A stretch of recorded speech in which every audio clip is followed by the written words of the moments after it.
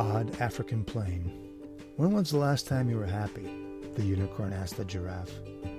Well, I guess I'm happy now. I mean, I don't feel unhappy. I do have a little stiffness in my neck. The giraffe looked at the unicorn and knew what he wanted him to ask. How about you? When was the last time you felt happy? Don't even ask.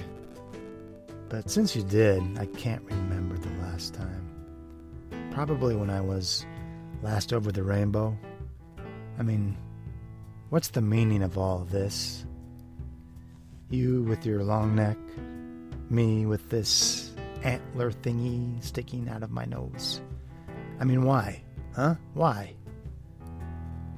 You really think my neck is long? I never really noticed before. Do you think it's too long or something?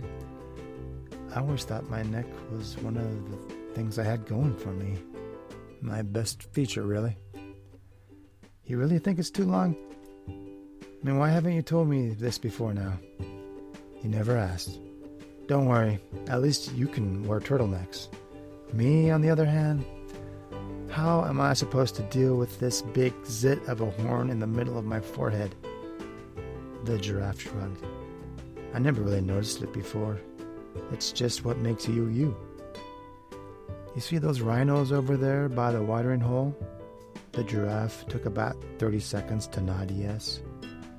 Well, you know how nearsighted they are, the unicorn continued. Even they were laughing at this thing, calling me a rhino wannabe and a rhinot with us. They can be pretty thick-skinned.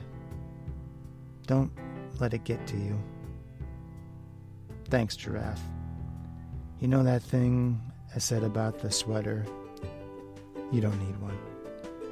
Thanks, unicorn. Hey, you want to grab a couple of cold ones? The unicorn nodded. Let's make 'em long necks.